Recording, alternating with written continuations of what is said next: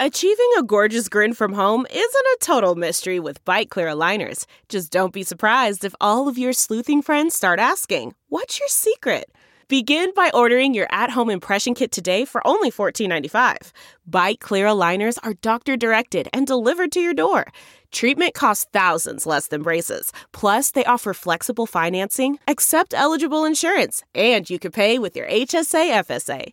Get 80% off your impression kit when you use code WONDERY at Byte.com. That's BYTE.com. Start your confidence journey today with Byte. Her dad got the call to go to the sheriff's department in Hampton County. And then that's where they confirmed that it was Stephen. And they said he was shot in the head. Then it turned out it was a hit and run, and then he was beat up, and so the story just kept changing over and over. As any investigator, you go off of the evidence. There was no evidence that pointed towards this being a hit and run or a vehicle even being involved in it. It looked like it was more staged, like possibly the body had been placed in the roadway. There was no car parts, no any type of parts to a car. There is no body trauma other than to the head area. It does not appear to be, in my opinion, struck by a vehicle. Typically, you don't see the highway patrol working a murder, and that's what this is. Right. There's no doubt. We're not classifying this as anything other than a murder.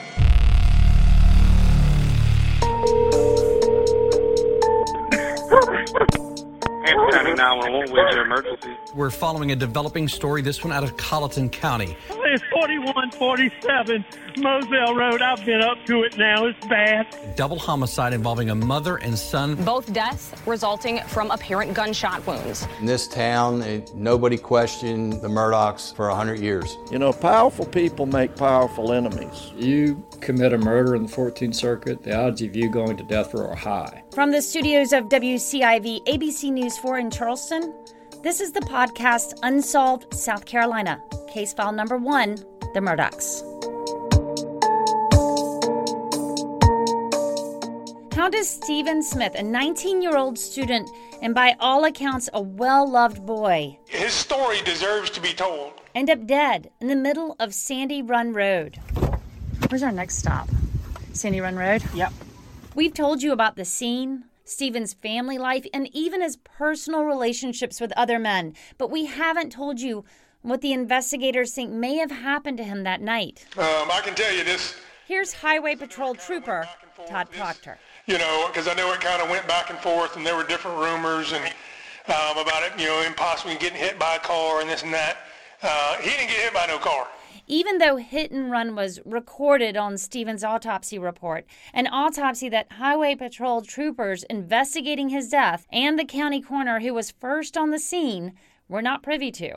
In the end, the coroner and the Highway Patrol disagreed with pathologist's conclusion. I'm not saying that, whoever did this, murdered him, because, to have the charge of murder, you got to have premeditation and you got to have, forethought and all this kind of stuff. But if it was, somebody playing around and it got out of control, the problem is that when you leave and you try to cover it up or you lie or, whatever. What we are privy to is a series of law enforcement interviews acquired by WCIV ABC News 4 through the Freedom of Information Act. I got to backtrack this thing. I tried to stir up some dust down there, and so, hopefully this will get some other people talking. If you happen to hear anything, please give me a call or make it available to me somehow, because we're at the point now to where we're running down everything we can.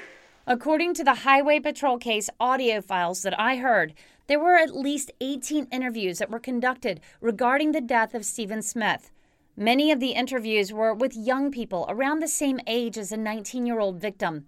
Some were more intimidated than others when the law is on the other side of the phone. It's just still a fact of talking to a trooper about murder case, or however y'all are classifying it. It's just... Oh, it's nerve-wracking, especially for a small town. I mean, stuff like that, that's not something that happens every day in Hampton. Today's date is September 1st, 2015. The time is 17:02. This is in reference to KCL-062-15, a traffic collision that occurred down in Hampton County. I'm attempting to contact. In those interviews, the Murdaugh name is mentioned a lot. Specifically, Alex's older son, Buster, who went to high school with Stephen. It's described as a he said, she said, whispers and gossip that had traveled through Hampton and eventually to the ears of law enforcement. The information that was first given to me was that Buster Murdaugh and maybe one or two other people were out that night, and they had saw Stephen's car or whatever, so they went down a road and they actually saw him walking, and they were going to kind of play around with him, and they held something or swung something out of the car and accidentally hit him. Does any of that sound familiar to you? I do remember someone saying something about Buster, but they didn't really go into details. I'm trying to just track down, because you are now the 10th person that I've talked to in reference to this one rumor, and it had to start somewhere. You know, somebody had to generate it. Eventually, I'm going to get to the source, I hope. Hampton's a small place.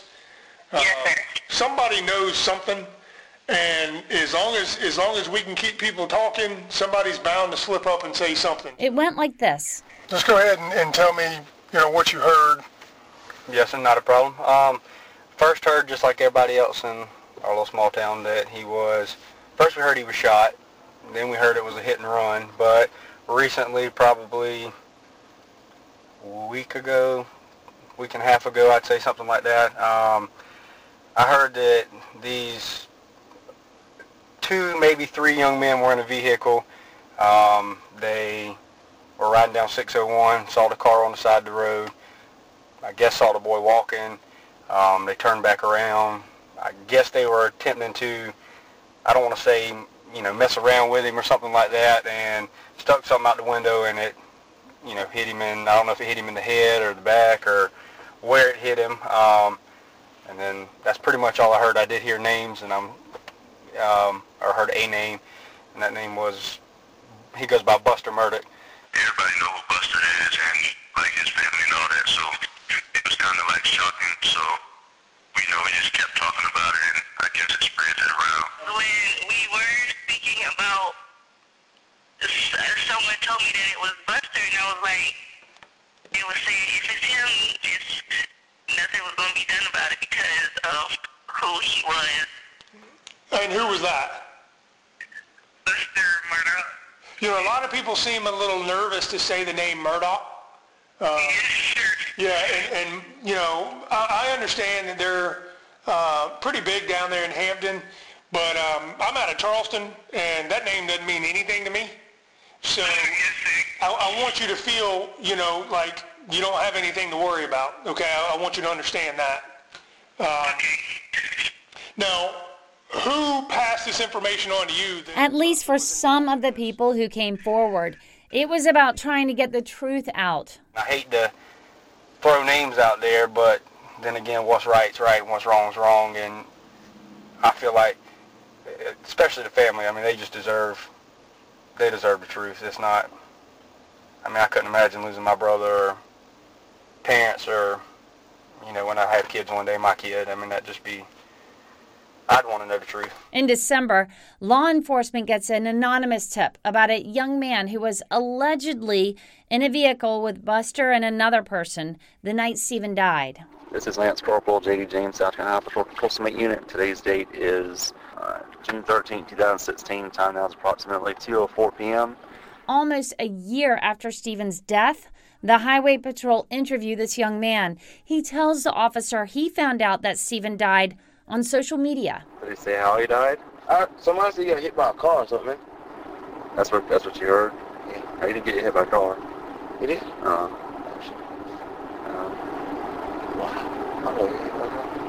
Someone murdered him. For what? That's what I'm saying. For what? That's good. Why would somebody do that to him? I have no idea. But he wouldn't bother nobody, I don't think. Because he was out, when I played football, he was out training. He didn't too much bother nobody. Too much, I ain't never seen him talk too much. But it appears this lead runs cold. According to the report, Highway Patrol troopers don't record an interview with the one person everyone else is talking about. When Highway Patrol Trooper Proctor calls Buster Murdaugh more than 3 months after Stephen's death in October, "Your call has been forwarded to an automated voice messaging system. Is not available. The mailbox is full and cannot accept any messages at this time." his voicemail is full. The report states that the Highway Patrol did email him, but we don't know if Buster ever even got that email or knew that he played a large part in Trooper Proctor's investigation. We don't know if Proctor ever followed up with Murdaugh at all. This trooper is now unavailable for an interview on the Smith case because it is an active investigation. Buster Murdaugh has never officially been named as a suspect or charged with any crime in connection with Stephen Smith's death. But we do know that another Murdaugh family member shows up in the Highway Patrol's case files. The day Stephen is found dead, Stephen's case report shows that his father gets a call from Randy Murdaugh, Alec's brother, Buster's uncle. Here's Stephanie, Stephen's twin sister. The day that Stephen passed away, Randy Murdaugh was the second person to call my dad after the coroner, and he said he wanted to take the case and it would be free of charge and everything. And my dad's a little iffy on that.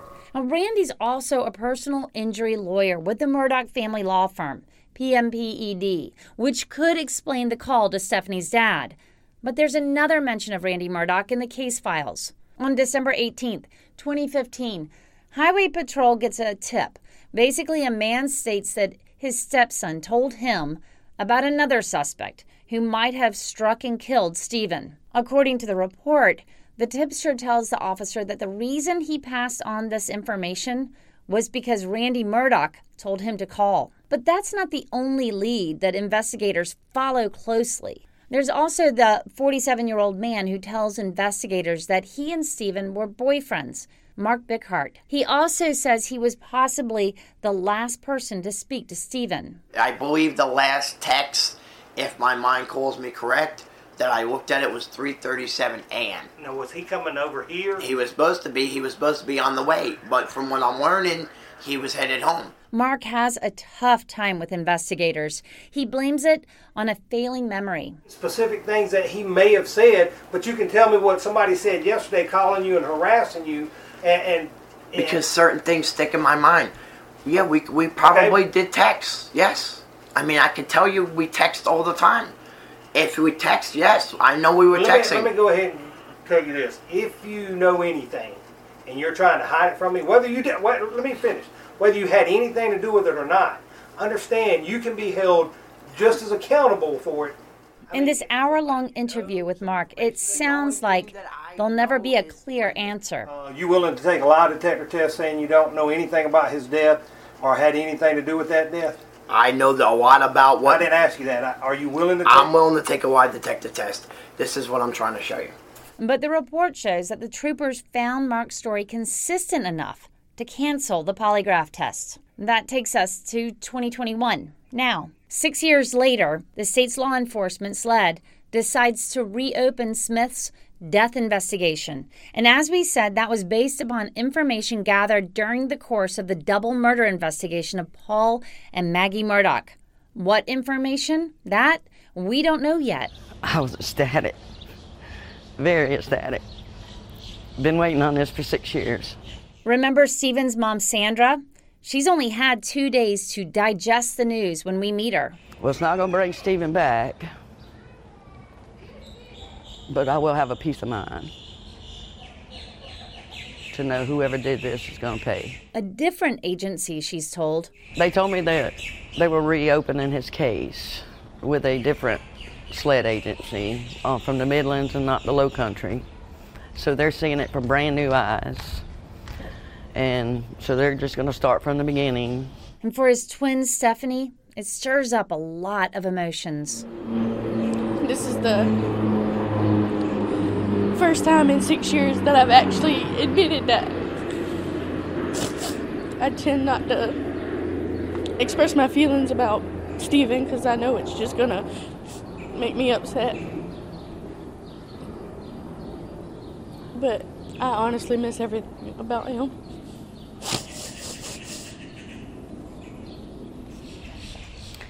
I miss everything.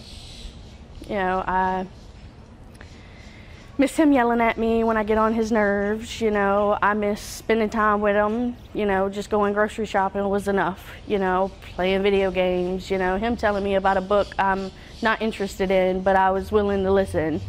You know, just everything. You know, everywhere we went, he was with me.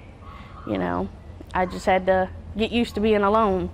Will it help to know what happened to her brother? She says she's not sure. I'd be happy to see all this, you know, laid out on the table, you know, finding out who did it, you know, why they did it, but it's never really going to be any justice.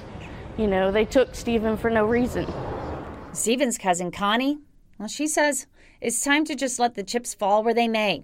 And it really doesn't matter whose house comes down. It's not that we're asking for special circumstances for Stephen or a special review for Stephen. We're asking that the evidence that they have be processed morally and ethically and fairly, despite whose name comes up in the investigation, no matter who the fingers point at. We're just asking for justice for Stephen because he deserves it. The Smiths now have a well-known defense lawyer at their side, Andy Savage. When I asked him for an interview on October 27th, he turned me down for now, but not before he stated that there are suspects we have in sight that are unconnected to Murdaugh. The focus in the media on Murdaugh may be unfounded.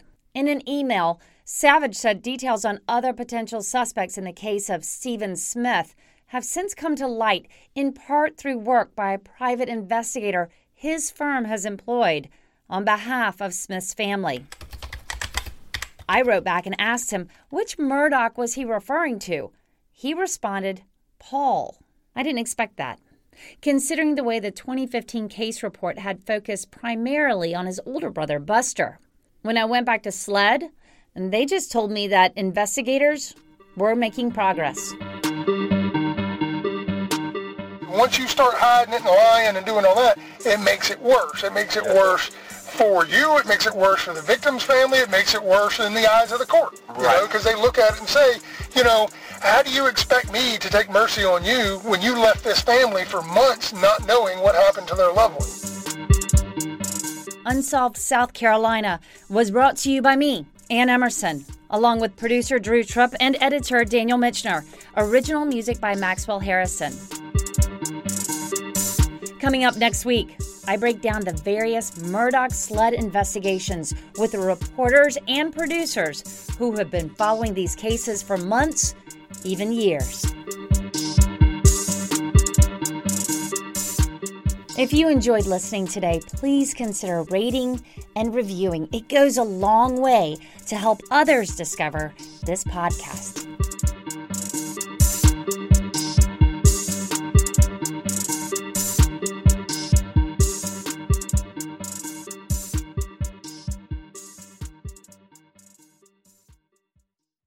Audible is the destination for thrilling audio entertainment. Allow your imagination to be piqued by stories that are brought to life through captivating sound design, eerie soundscapes, and dynamic performances. As an Audible member, you'll be able to keep your heart rate up month after month because you can choose one title a month to keep from the entire catalog, including the latest bestsellers and new releases. If you're in the mood for a shocking psychological thriller, check out None of This Is True by Lisa Jewell. Embrace brand new exclusive thrillers from best-selling authors who are guaranteed to keep you gripped. New members can try Audible free for 30 days. Visit audible.com/thrill or text thrill to 500-500. That's audible.com/thrill or text thrill to 500-500.